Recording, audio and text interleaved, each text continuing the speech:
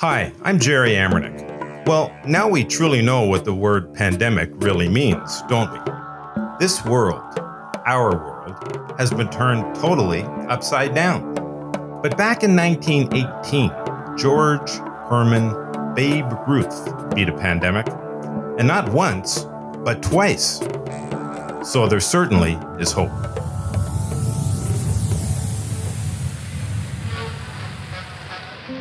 In the spring of 1918, the Spanish flu, influenza, took hold and swept across the globe, killing tens of millions.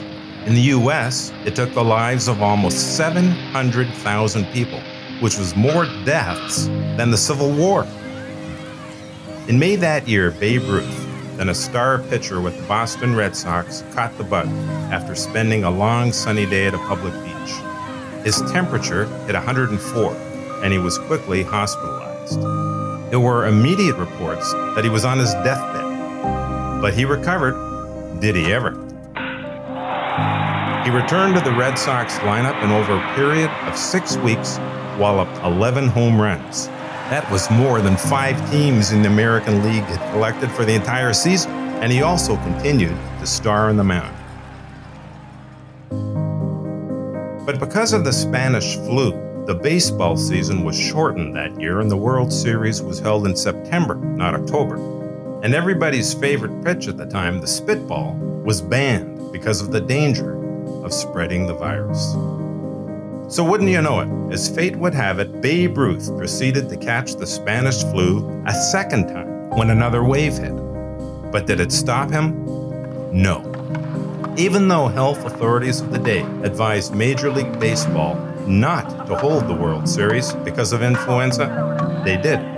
And during that series, Babe Ruth was said to be so weak he had to lie down between innings. But he pitched and won 2 games, one of them a shutout, and led his Red Sox to the 1918 World Series championship. The man was certainly an inspiration then, and he still is today. That's why I'm inviting you to check out all 4 episodes of our podcast series, Babe Ruth, Master Marketer. There's the windup. Here's the pitch. It's a slow curve low, and the Babe swings. It's a long one, I will say that I've had thrills before. Number of them. It's in there. Another home run for the Bambino. Something like hitting a home run in Chicago that time. The Lord was with me when I called the shot.